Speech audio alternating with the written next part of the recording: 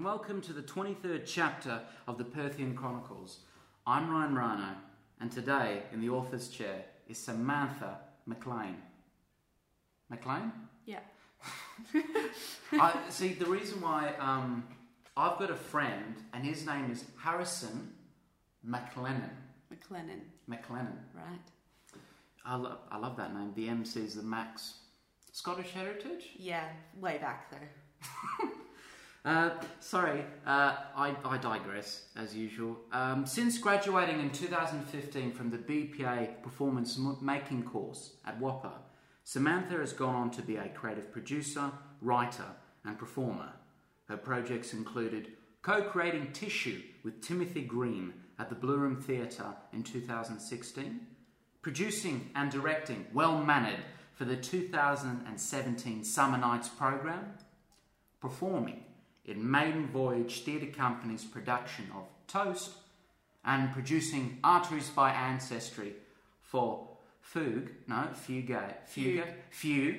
at the Blue Room Theatre in 2017.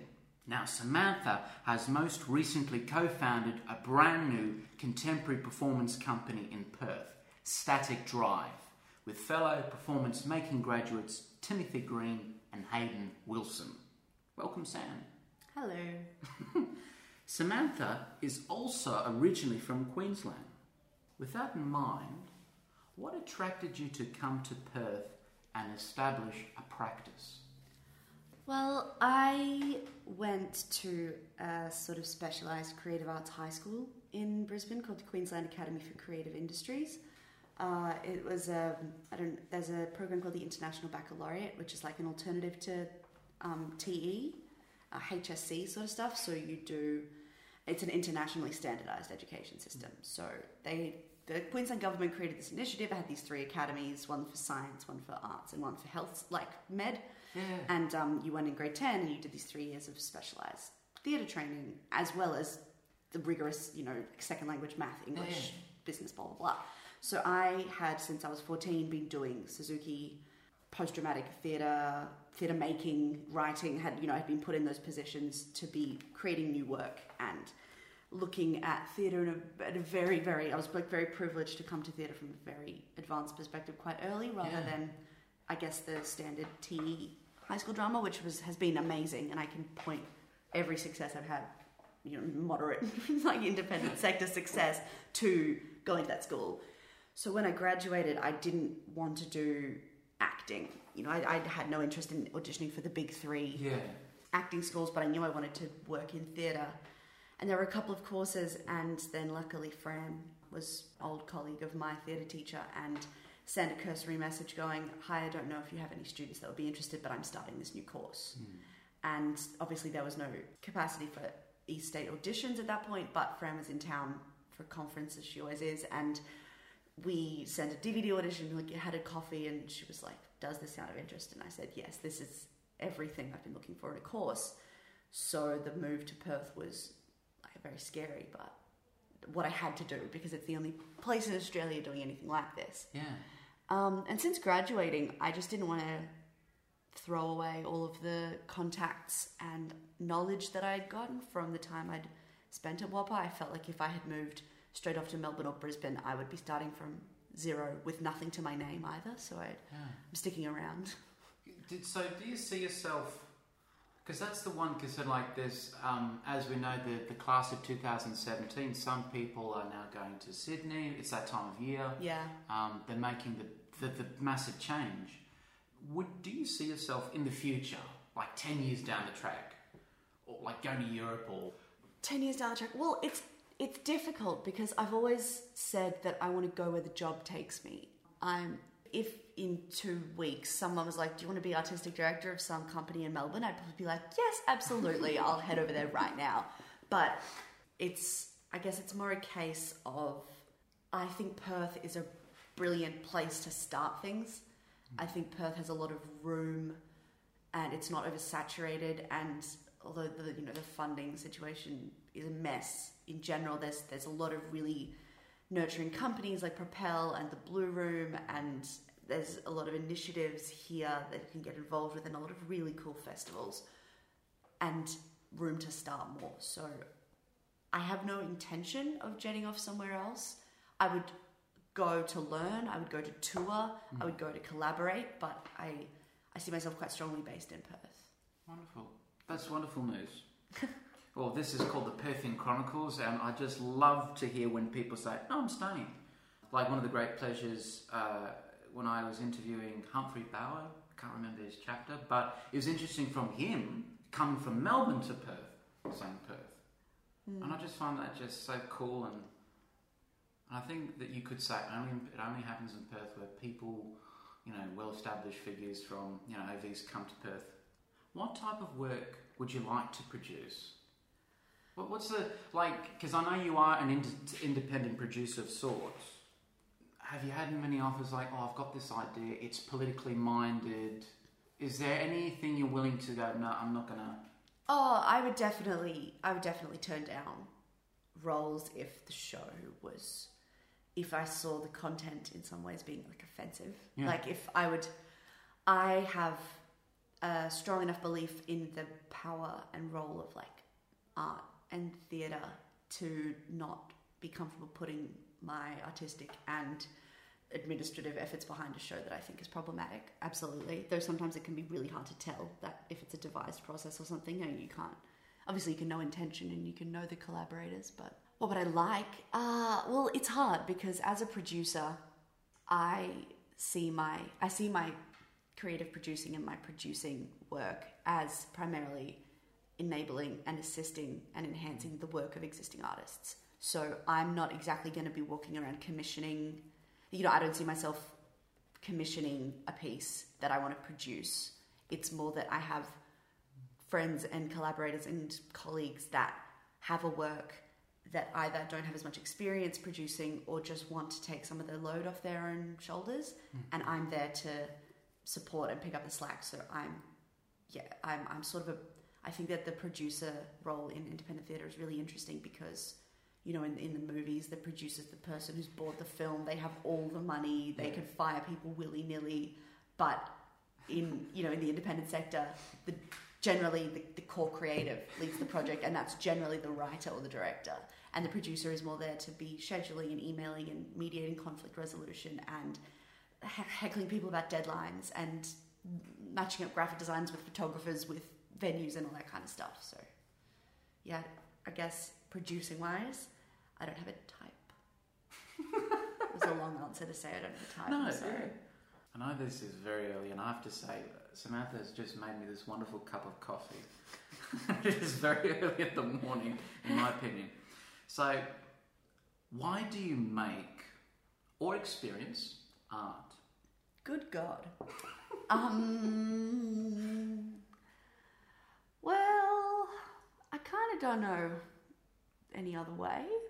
In a way, make or experience because it's just great. Well, no, beyond that, you can't not. The people who advertising is art, and pop music is art, and in architecture and interior design and book cover design and everything is art. You can't get away with not experiencing art for one thing. Actively experiencing art, I find, is just makes you more empathetic. Just, not as an artist going to see stuff, makes you more empathetic, makes you more clued in, it makes you think, it gets you out of the house, it supports the livelihoods of the people that make it, all of that jazz. But as an artist, I came up through, I see this as quite a standard story, but actually, maybe it's not, but I started dancing when I was 2. I did ballet, jazz and tap and all the dance exams, and do you know Trinity College? I know, I've heard of it. There's the drama exams. Yeah. So I came up doing speech and drama. So you'd do a monologue and an improvisation, and you'd read a poem, and you'd answer questions about intercostal diaphragmatic breathing and the correct way to blah, blah, blah, blah, blah. All that technical knowledge.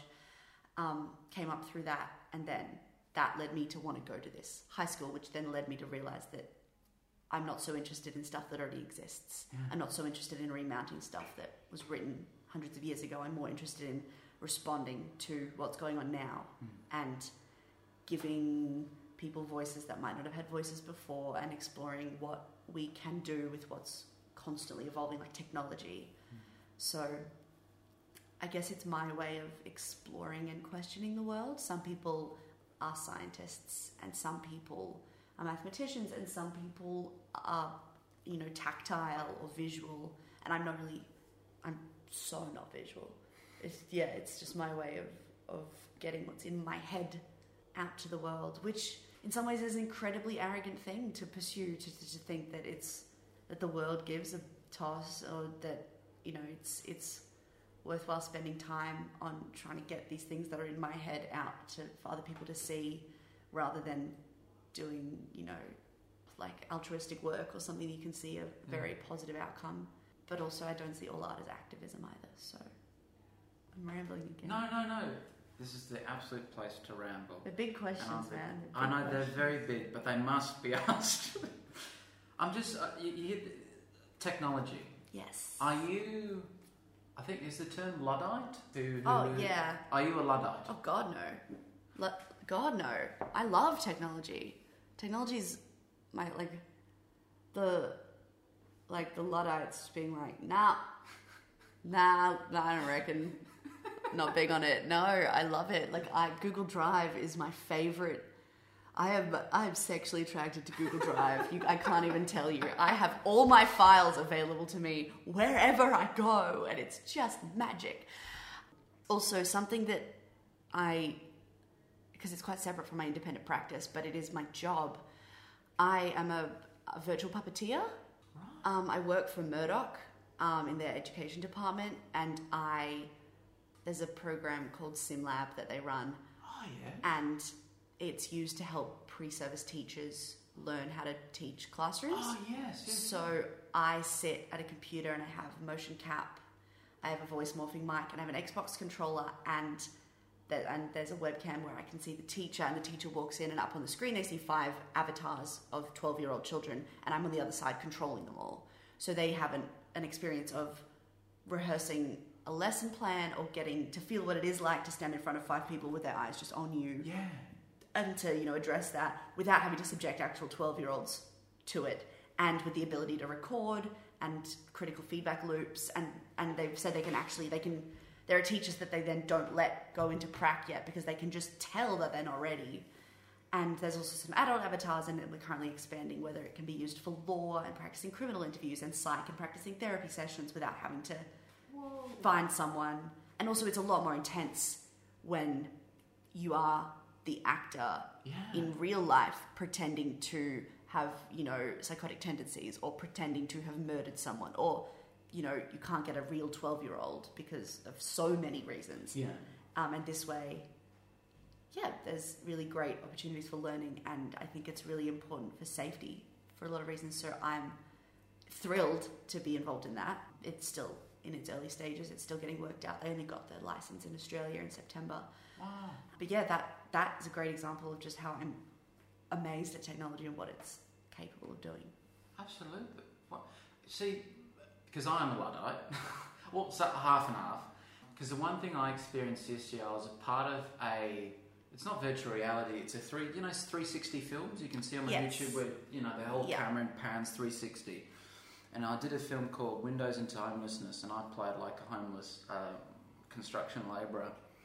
But it was such a weird experience of the camera, and the camera is like a cube in the middle of the room, and it records everything. So you can't play to the camera and stuff. But it's funny, I had this idea of like the next evolution of filmmaking and theatre, how it's going to match is making a 360 experience for people to watch or something like that. And I was trying to think how you can incorporate that technology to theatre. But then I was having this sort of philosophical, what's the point? Theatre is theatre and film is film. Do you see motion capture, when you're doing the motion capture, have you thought like the potential for its theatrical application? Or? I think the tech and theatre integration stuff is really interesting, especially when you compare it to its use in film. Like, for example, I would very probably rarely want to use a 360 camera experience in a theatre show, because I'd much rather put the audience in the middle of a room and surrounded by actors. So I think technology in regards to theatre has really exciting possibilities in terms of long distance collaboration, and touring, and also making things accessible to people who might not be able to access them otherwise, because if you can film and therefore distribute in a different way than charging people ticket entry or all that sort of stuff. I think I'm always thinking about how you can use things artistically, like these children that I can be, which is such a weird, it's so odd to talk about. There's 5 of them and they have distinct characters and voices and personalities that we've had to learn and be trained and qualified in. Yeah. And just the idea of that sort of intervention theatre where you could get participants in and stage a bullying scene in the class and see how they, put them in that position and immerse the audience in an experience of watching a child get bullied and see how they react and give them that opportunity. That sort of stuff. I don't know if I'm allowed to do that. I don't know what their licensing covers. I haven't brought it up yet with the powers that be. But that sort of stuff. And I think it's really exciting, but I think the liveness of theatre means that its use alongside technology is a very dynamic and tricky sort of back and forth. Is there someone or something special that inspires your work? Everyone, everything. Like, I saw the first show I saw, I think that kind of made me be like, oh, theatre can be weird as shit. Was a Frantic Assembly show that toured to Brisbane, and it was just on my school's theatre excursion list, like the plays you go see with school. And these people were suspended off this bed that was vertically raised in the air and doing this incredible gymnastics and fighting and having sex, but not doing either of those things because they were just dancing. And I was like, holy shit. Also, the script's amazing. And I was, Bryony Lavery I love her. She inspires me a lot, actually. She's amazing. A lot of writers. Yeah. A lot of writers inspire me a lot. A lot of people in Perth. Zoe Pepper, specifically. She's someone I will never be, and I don't think I will never make work anything like her, but the admiration I have for her style and her groundedness and just her willingness to play and try and to get her ability to get things out of people that they didn't know they had. And in terms of Perth, there's a lot of people in Perth that I get to be in a room with occasionally that just really galvanise me into wanting to do stuff. Like just recently on the weekend, I was in a room with Mark Storin for the Waco's 24-hour play project, and I was just helping out, assistant director under him. It was a 10-minute piece with the Waco ensemble members, and he was just great. I think directors are amazing, and I'm still unsure if that's a path I really will be going down. I'm certainly interested in exploring it more. It terrifies me, but I love it. Because doing the research and the stalking and the Googling. Oh, yes. Because I looked at the new Static Drive website, which is great. And I was looking at your bio, and it said, and I wrote it down, creative producer, writer and performer. And I was like, director? I thought, I'm just curious, and hopefully I will see you director. Right? Yeah. It's actually so funny. Zoe Pepper specifically. I hope she doesn't mind me just rattling on about her.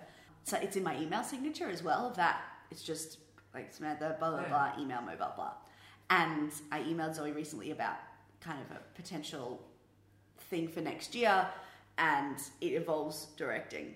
And she put at the bottom of her email, she's like, you've got to update your email signature, though I'm torn because it's borderline conceited to have 4 backslashes. And I was like, God. One, scathing, but also like very true, and that's something that plagues me is the slashy, the Perth independent scene slashy, because God, they're everywhere, and I live with this constant anxiety of being a semi-competent jack of all trades and absolute master of none. Like, there's that risk. I'm also a publicist. I'm also a dramaturg. I've worked in 2017. I have worked and been paid for like 9 or so projects, on which all of them almost I had some different role and position, and it's been amazing, which is it's such a luck. Like, that position is incredible to be in, to have people that want to work with you in a number of different capacities. But I worry, that someone goes, oh, I really need to think of a great meh, and your name doesn't pop up because the last 3 things they saw you do, you were 3 different things, and though you might be good at that or interested in that, there's people who just do that, and they're amazing at it because they've really lent in and immersed and learnt and become fantastic, whereas I'm just constantly flitting about. Like, I'm halfway through writing a show at the moment, and I'm producing a bunch of things, and I love performing so much, and I'm always after opportunities to do that. But then I also have all these ideas about how I would want to stage these things that my friends have made, and I'm like it's overwhelming, the slashy thing, and I don't know how to combat it without feeling like I'm sacrificing stuff I really love. Also, I think, in terms of because I'm thinking on marketing, I think it's easy for people to just say, you're just one. I think, people try to, you're just one. You're just one thing. Exactly. And the thing I'm worried about more than anything is being pigeonholed as a producer rather than a maker, which amongst, my close people I talk to about art and work, it's not an issue. But people who only, as happens when you start developing a bit of a public persona, when your name starts getting attached to projects, people start learning who you might be without knowing you as a person, and getting worried that I'm an artist who ended up as a producer rather than an artist who makes and can produce, which is what I would prefer to be. I don't know how to help with that. Yeah. Just make some stuff, Sam. Just make something. That's how. Oh, well, speaking about making, yes, as Ryan tries to clump, oh my goodness, segue. That segue, yeah. That segue. What is an important quality for a performer to have? Well, see, I want to say, a sense of playfulness and fun and just a willingness to try and fail, but that's because they're my biggest deficits in a room. I think I just get so anxious about doing it wrong that I often end up playing it quite safe. I think beyond that, because there are some, obviously everybody, I think a sense of play is so important. Any artist in any role, blah blah. But being able to listen, just listening, and that's obviously an acting note you get a lot. I don't believe you're listening to the partner, or listen. But being able to listen to a director, it's astonishing how often I've had directors say to me, "Thank you so much for listening to my direction." I'm like, what do you mean? Who is out there not doing that? I don't know. I think, listening to the room, listening to the room. Is everyone really stressed and you need to be the person who's just chill and on top of it, or is are you really stressed but everyone's really calm, and you can kind of know as a result of that you can chill out, or is it a time to make a joke? Is it a time to knuckle down?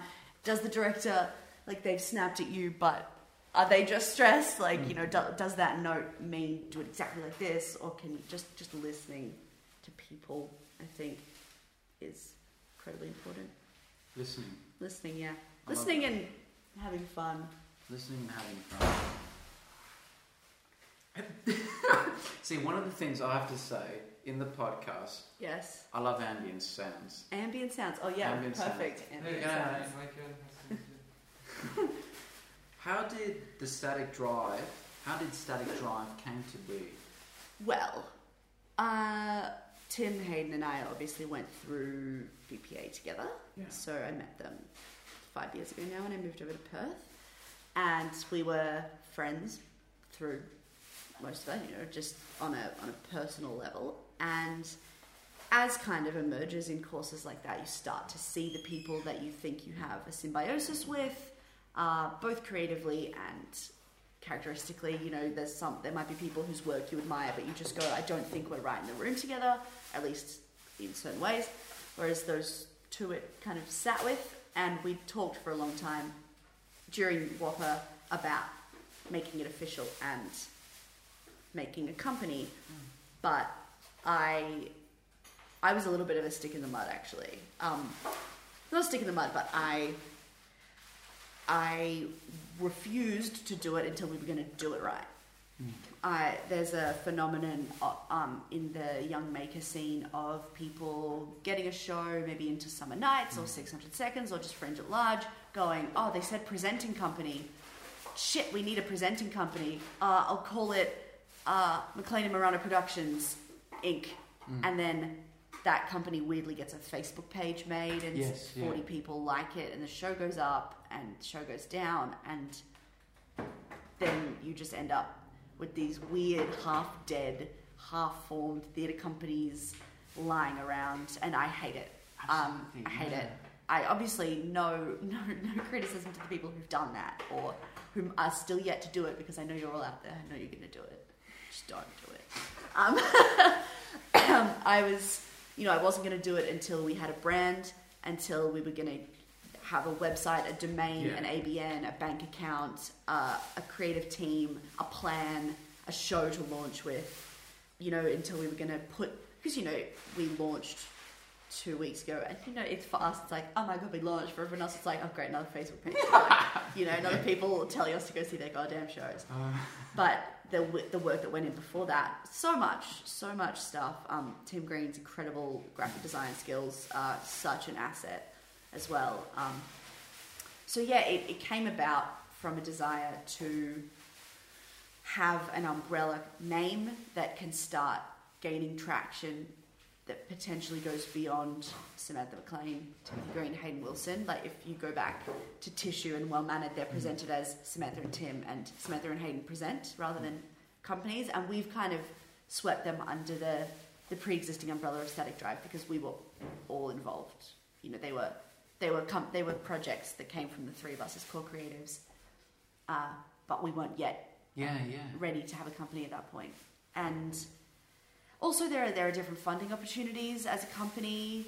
There are different development opportunities. You can start approaching practice in a different way. You can commission work. Obviously I could just, as Samantha, go, Ryan, I love what you do. I'd love you to write me a show. But it feels a little different as Static Drive asking. And also I feel it gives us a little bit more license to have a type of work we make, and that decision about when you work as an independent artist and when you work as a Static Drive. If I was producing several things for Fringe, only one is under Static Drive, but 3 others I am a producer. But those 3 shows wouldn't quite probably work under the umbrella of Static Drive, or they're being, like, for example, with Fugue, when I was an associate producer, in the same way a lot of people come on board specific projects for companies to make it easier for them because the company's core creatives are busy. I think having a company in that way is it's simultaneously a bit of a safety net and a bit of a kick up the arse. Because it's like, you've got this thing, now do something with it at the same time. If you're not working, or if you've got stuff going on that's a bit shaky, or you don't really know where you're at in your personal practice, you can come back to the fact that you've banded with these 2 other people and you've made a commitment to something.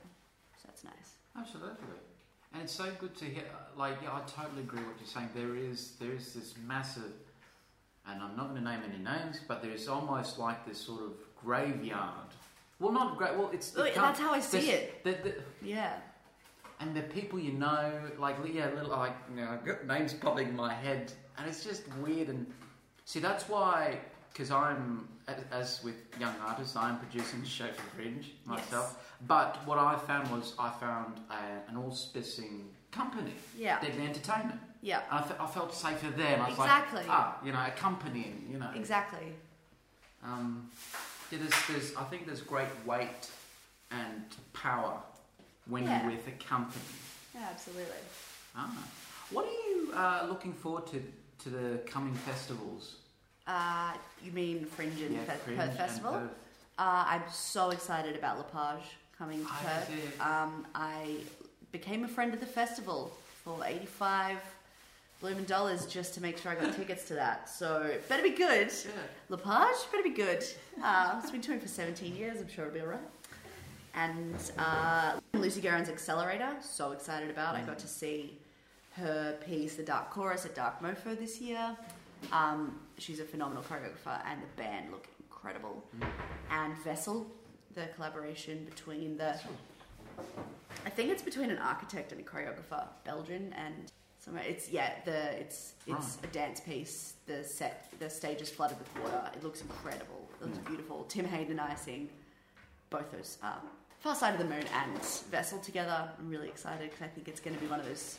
I'm hoping at least it'll be one of those things that you walk out of and it's a shared experience with two people and you just go, come on, let's go make some shit, you know? Yeah. I had a similar. Did you see The Encounter? No. Last year. No. When was it? This year. Is The Encounter the one with that lady from Sydney? No. It's Complicity. Complicity with the headphones and the 360 recording. Oh, fantastic. I had a similar experience walking out of that, just being like, oh. And the only weird thing with that, the gentleman from Complicity, I saw him in one of my very favourite TV series of all time that I love, which is called Absolute Power. It's about a PR company. It's with Stephen Fry, John Byrne, very short-lived. Oh, right. But the guy, Complicity, was in it. Right, fantastic. And he was in this episode and he was playing an artist. I'm so annoyed I can't remember his name right now. I feel like a bit of a failure. It was in that Bald Gentleman? I'm terrible. I have no visual recall. I can recall the sounds, but nobody looked like. Anyway, unimportant. Obviously, I can't really talk about the Fringe program. Yeah. Will this be out? Yeah. Post the 7th of December? Yes, it will. Oh, fantastic. Great. Well, then I'm really excited about all the projects I'm working on. Yeah. A lot of which at Summer Nights, and also as I'll be working for the Blue Room for marketing, I've been lucky enough to have a sneak peek at the full program, and it looks bloody phenomenal. Really diverse, really exciting, interstate and international. It was like really great. Their Summer Nights program is always a treat. I'm excited for Night Sweats. I'm excited to put something out under Static Drive. Tim just arrived at his month-long residency in Finland. So he's not back till the 7th of January. So we've been in a relatively kind of a relaxed, chatty development for the last couple of months.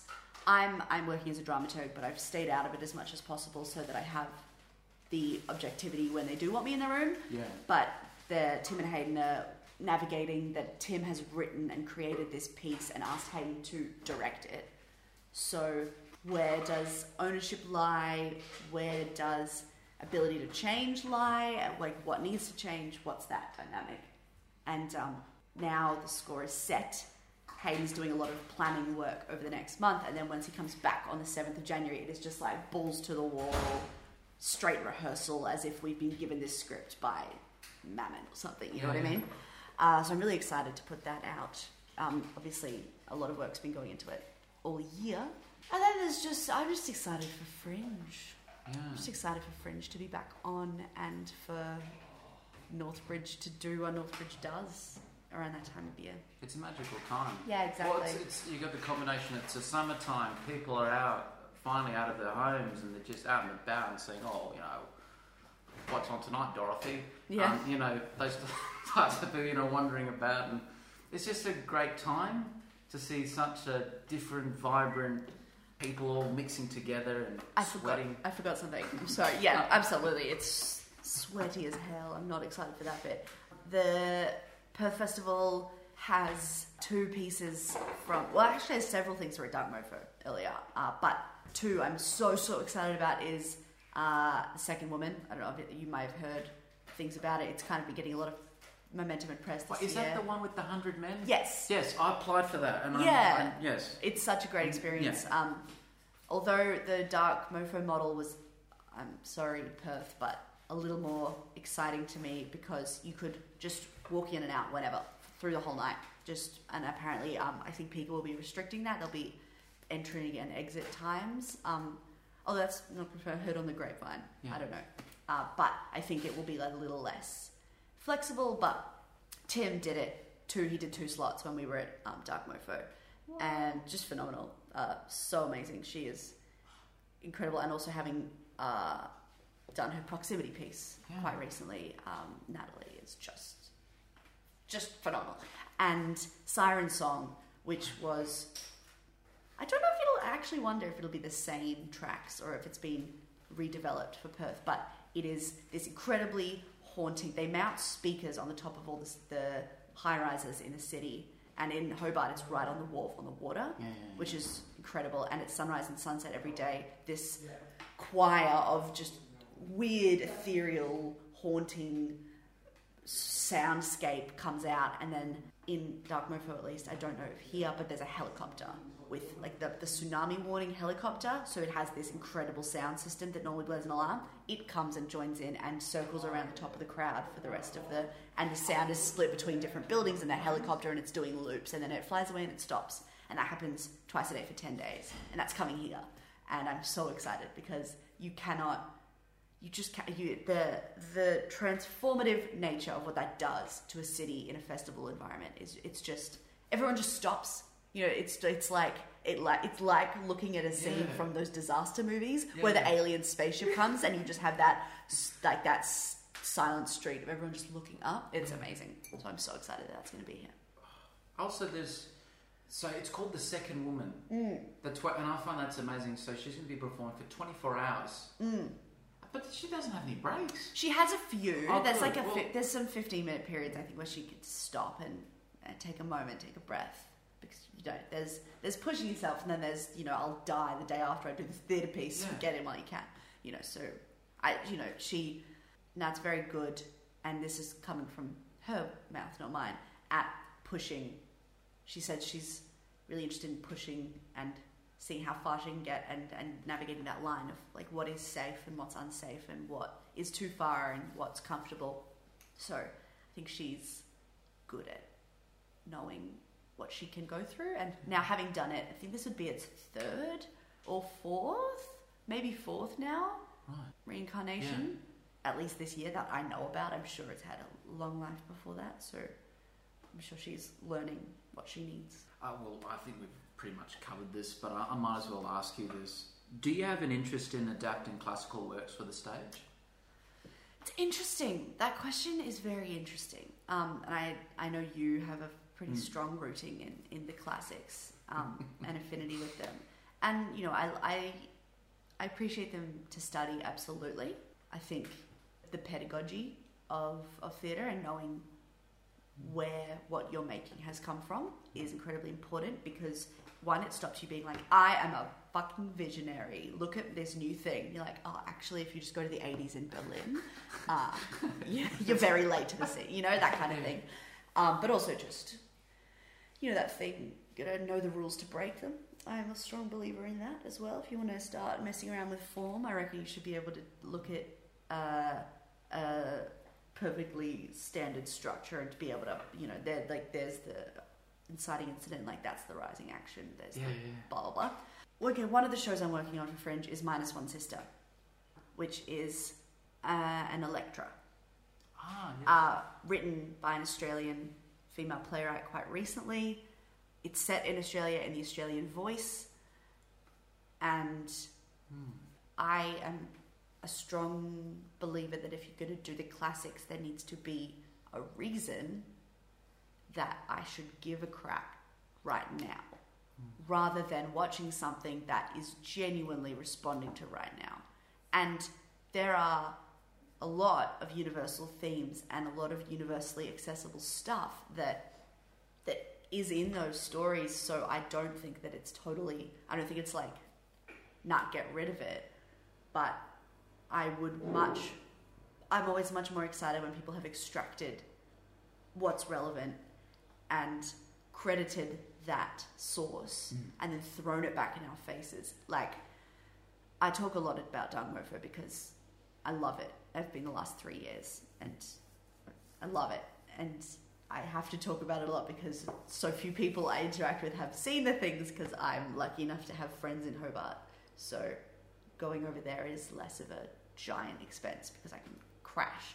Claire Watson, obviously new artistic director of Black Swan. I saw a piece she directed that was down from Melbourne of the Bacchae with a bunch of like 14 to 16-year-old girls and one male opera singer, a young boy soprano.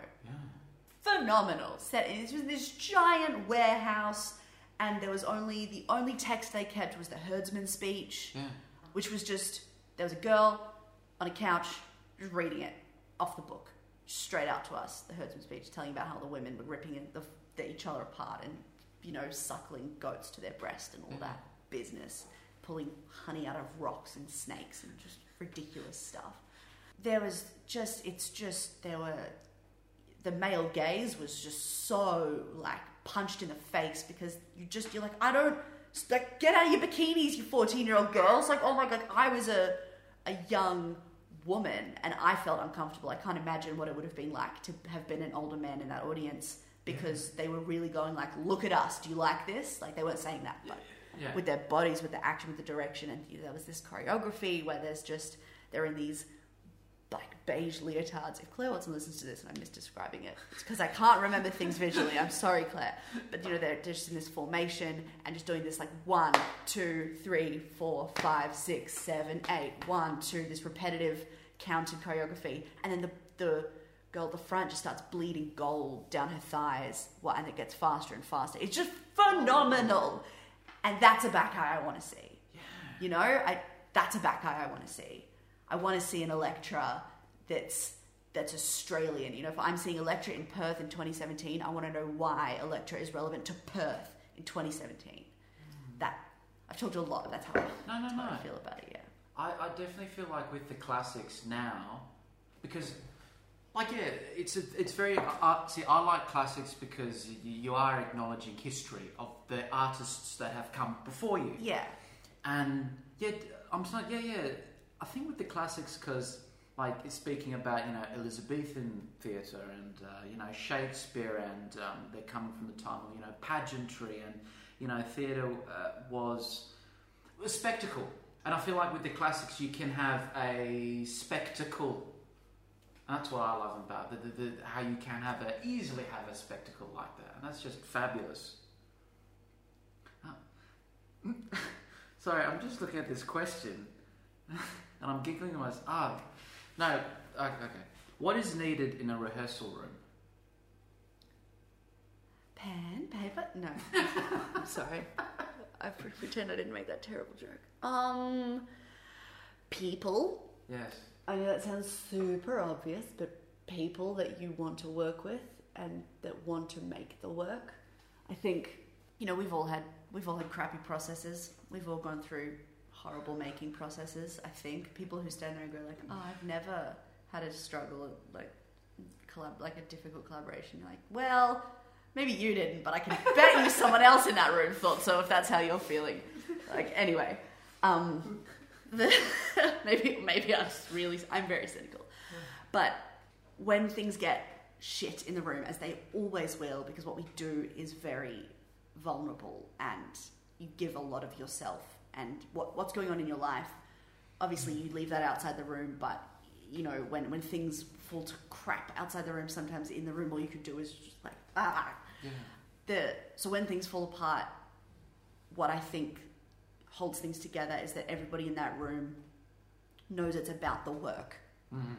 That when things go wrong and you disagree, that it's about what you're making and not who you're with, and like not each other or who you are, but that everybody can, even things get heated, that everyone can take a breath and go, we're making this because we believe in it and we can make the best decision for the work. And I've been in rooms that I've been in, you know, in charge of rooms where for various reasons the problem was the people, not that there was a person who was the problem, but the problem was the mix of people and their relationships and that dynamic and where they were at, where I was at, where anyone was at in their trajectory. And I really don't think it's possible to mount a good piece of theatre, or at least give a piece what it deserves, I guess, if you can't get beyond the people.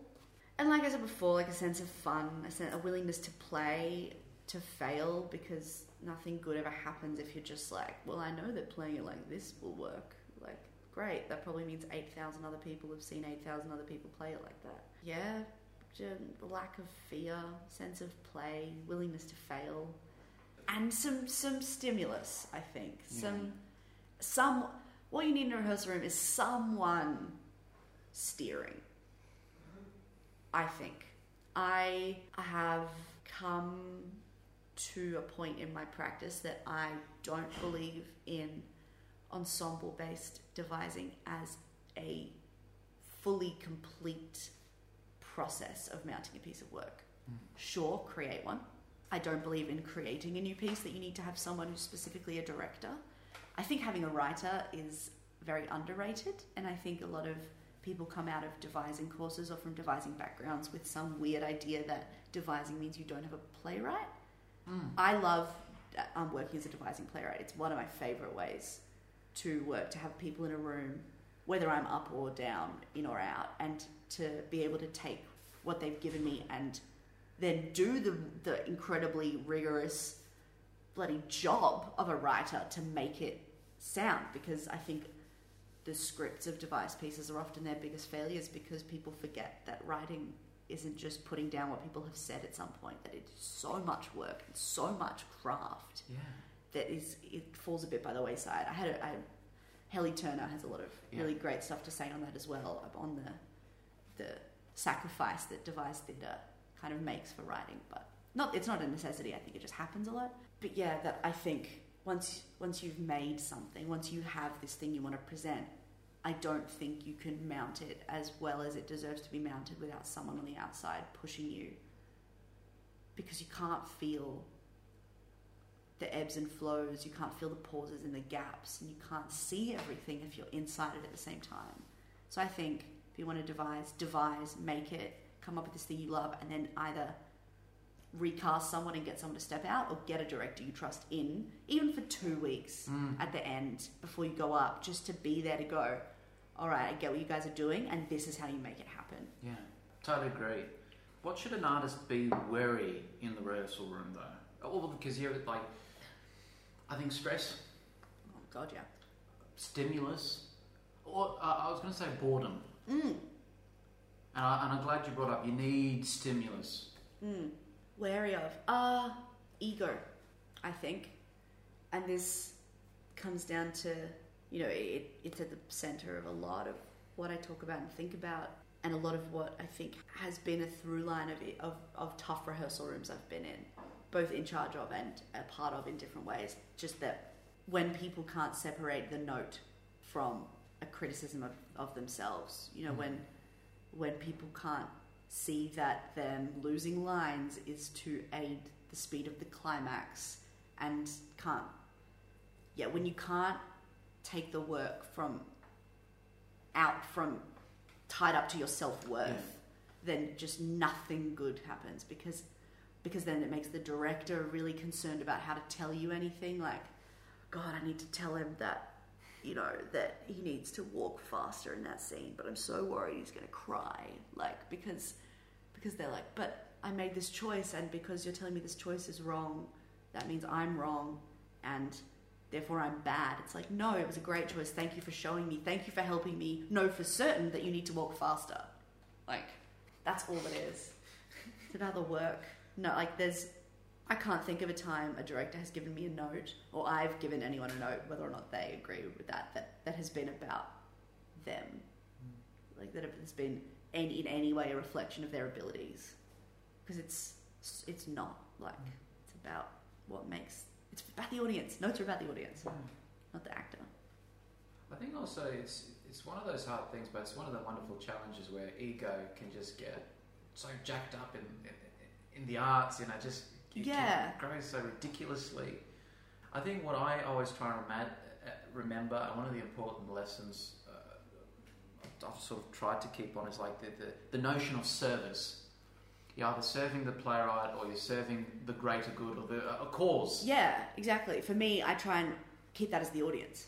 You are in service of the audience. It might feel really great to scream that line, but like, if you're going to alienate everyone, sure, you should just stand there and say it.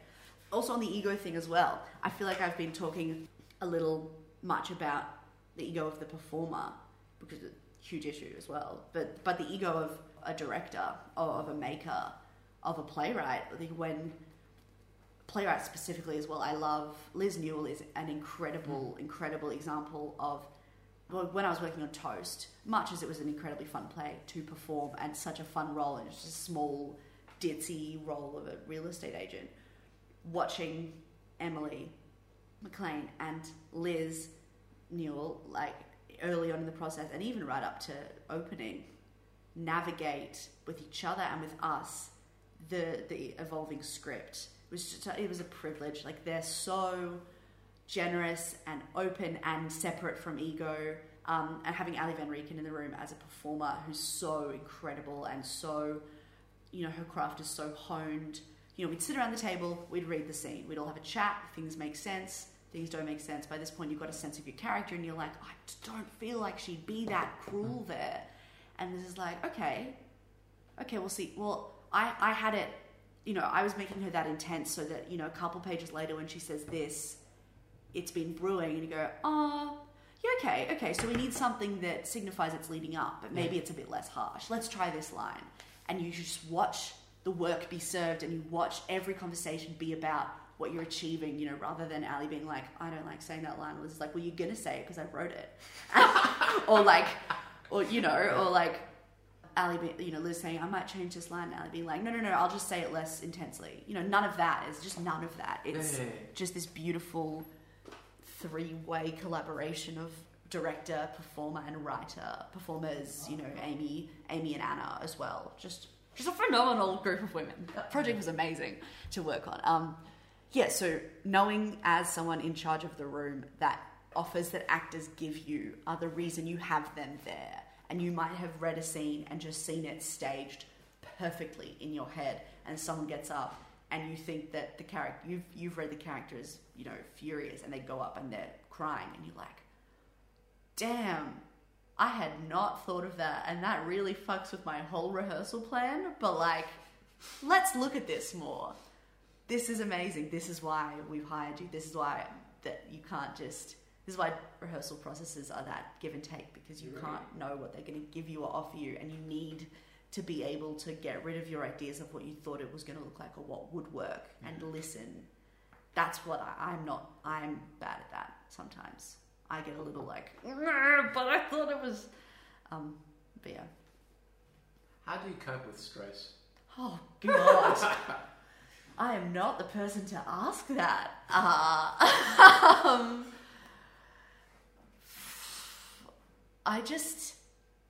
I cope with stress by becoming this horrible, productive robot. If I'm stressed, it's probably because I have a lot to be doing and there's a lot of pressure, which probably means I'm not sleeping enough. It's unusual for me to be very stressed and well rested at the same time. They tend to, obviously, for most people, cross over.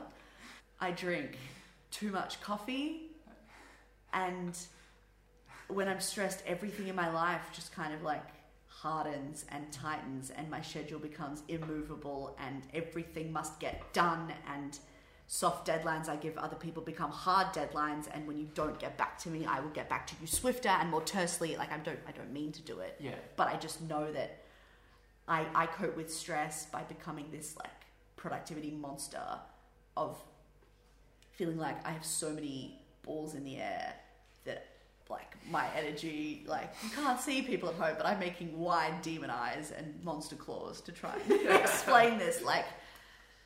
So I think it's I have friends, when they're stressed, they shut down and don't do anything. I'm so stressed, I'm immobilized. Yeah. Whereas when I'm stressed, I'm just I'm going to do everything, and if you don't do it quick enough, I'm going to do it for you.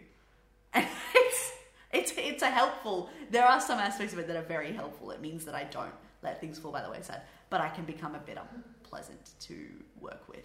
Yeah. Which I own. I own that. Apologies to all who have had to deal with that. To try and mitigate that, which is the actual question you asked me. I guess I had to describe the ways in which I get stressed. I try to do fun things, and I tend to need that to be with other people, because when I'm super stressed, the idea of prioritizing some time to myself is unthinkable. There's just no way I'm going to take a me day in amongst having 17 emails I haven't responded to, and a deadline coming up on Monday, and a rehearsal to plan. Like, oh, I'm going to go to the beach. No. Like, I should turn my phone off and go to the beach. Turning my phone off, actually, is something I'm ongoingly working on, because it helps, because I'm not like, don't have this weird thing of anxiety of like emails popping up and reminders. I can't handle red 1 notifications. Like, there must be none at all times. Yeah. So it's great for people who send me, dramatic messages, because I'm like, well, I have to read it. I have to have seen it, because otherwise there's going to be a red 1 on my phone. So you win this time. But, it means I get an email, I need to read it. Yeah. I get a Facebook notification. I turned actually Facebook notifications off, but messages. Yeah. I need to see it and read it and deal with it. Once it's dealt with, I'm chilled out. So turning my phone off gets rid of that, but then it brings up the anxiety monster of like, but what if someone sent you a really important email and you haven't read it? Or what if like one of your friends run out of petrol and you haven't got the message? Or like, what if, And so I'm learning that I am in no way important enough for any correspondence I get in a 4-hour gap to be life-ruining. How about that? Working on that. So like phones off and away, and like finding people that I love, that my friends, sometimes calling my mum, obviously my family is all interstate, that can distract me and remind me that the world is not tied up into this rehearsal process. Shockingly, this independent project is not the be-all and end-all of anyone's universe. Yeah, and doing something fun, like going to see a movie, or drinking sometimes, although I refuse to admit that that's an actual stress coping mechanism, because then I'd have that on tape and people could use it against me in the future. Yeah, trying to surround myself with people that are unrelated to the stress, or if they're people that I love that are within the stress, trying to put them in a context that isn't stressful, and like going to the beach with people or watching a movie or blah, blah, blah, blah. And just trying to get away from it in however desperate, clawing myself out of it way that I can. That's just wonderful, Sam, because that's how exactly I feel, and you've perfectly articulated. Oh, thank you very much. And I have to say, time has almost run out, but as I always fucking say, the sign-off question for this Perfect Chronicles thing, as you might be aware, hopefully, if all goes to plan, we will be meeting again in this capacity, hopefully in a much more professional manner. I'm sure. And a better microphone. And we'll be rich in another country. So we're going to meet in the year 2027. Don't know where, don't know how, don't know what's going to happen, but we'll meet and catch up again. In that time, Sam, in the year 2027, what would you like to plug? Promote. I would like to promote the varied range of applications that are open for young emerging artists to get money or space from some company or venue that I'm in charge of, that has gender parity and doesn't even need to worry about diversity because it's so obviously fine, representationally, just on it. And I'd like to be going, well, for all you recent graduates out there, we've got our SHMER funding program and our SHMER internship and our SHMER blah blah blah. So that's what I'd like to be plugging. 2027. Absolutely. Well, Sam, thank you so much for coming today. No, me coming to you. Yeah, exactly. For allowing this to happen this day. Thank you. It's been my pleasure.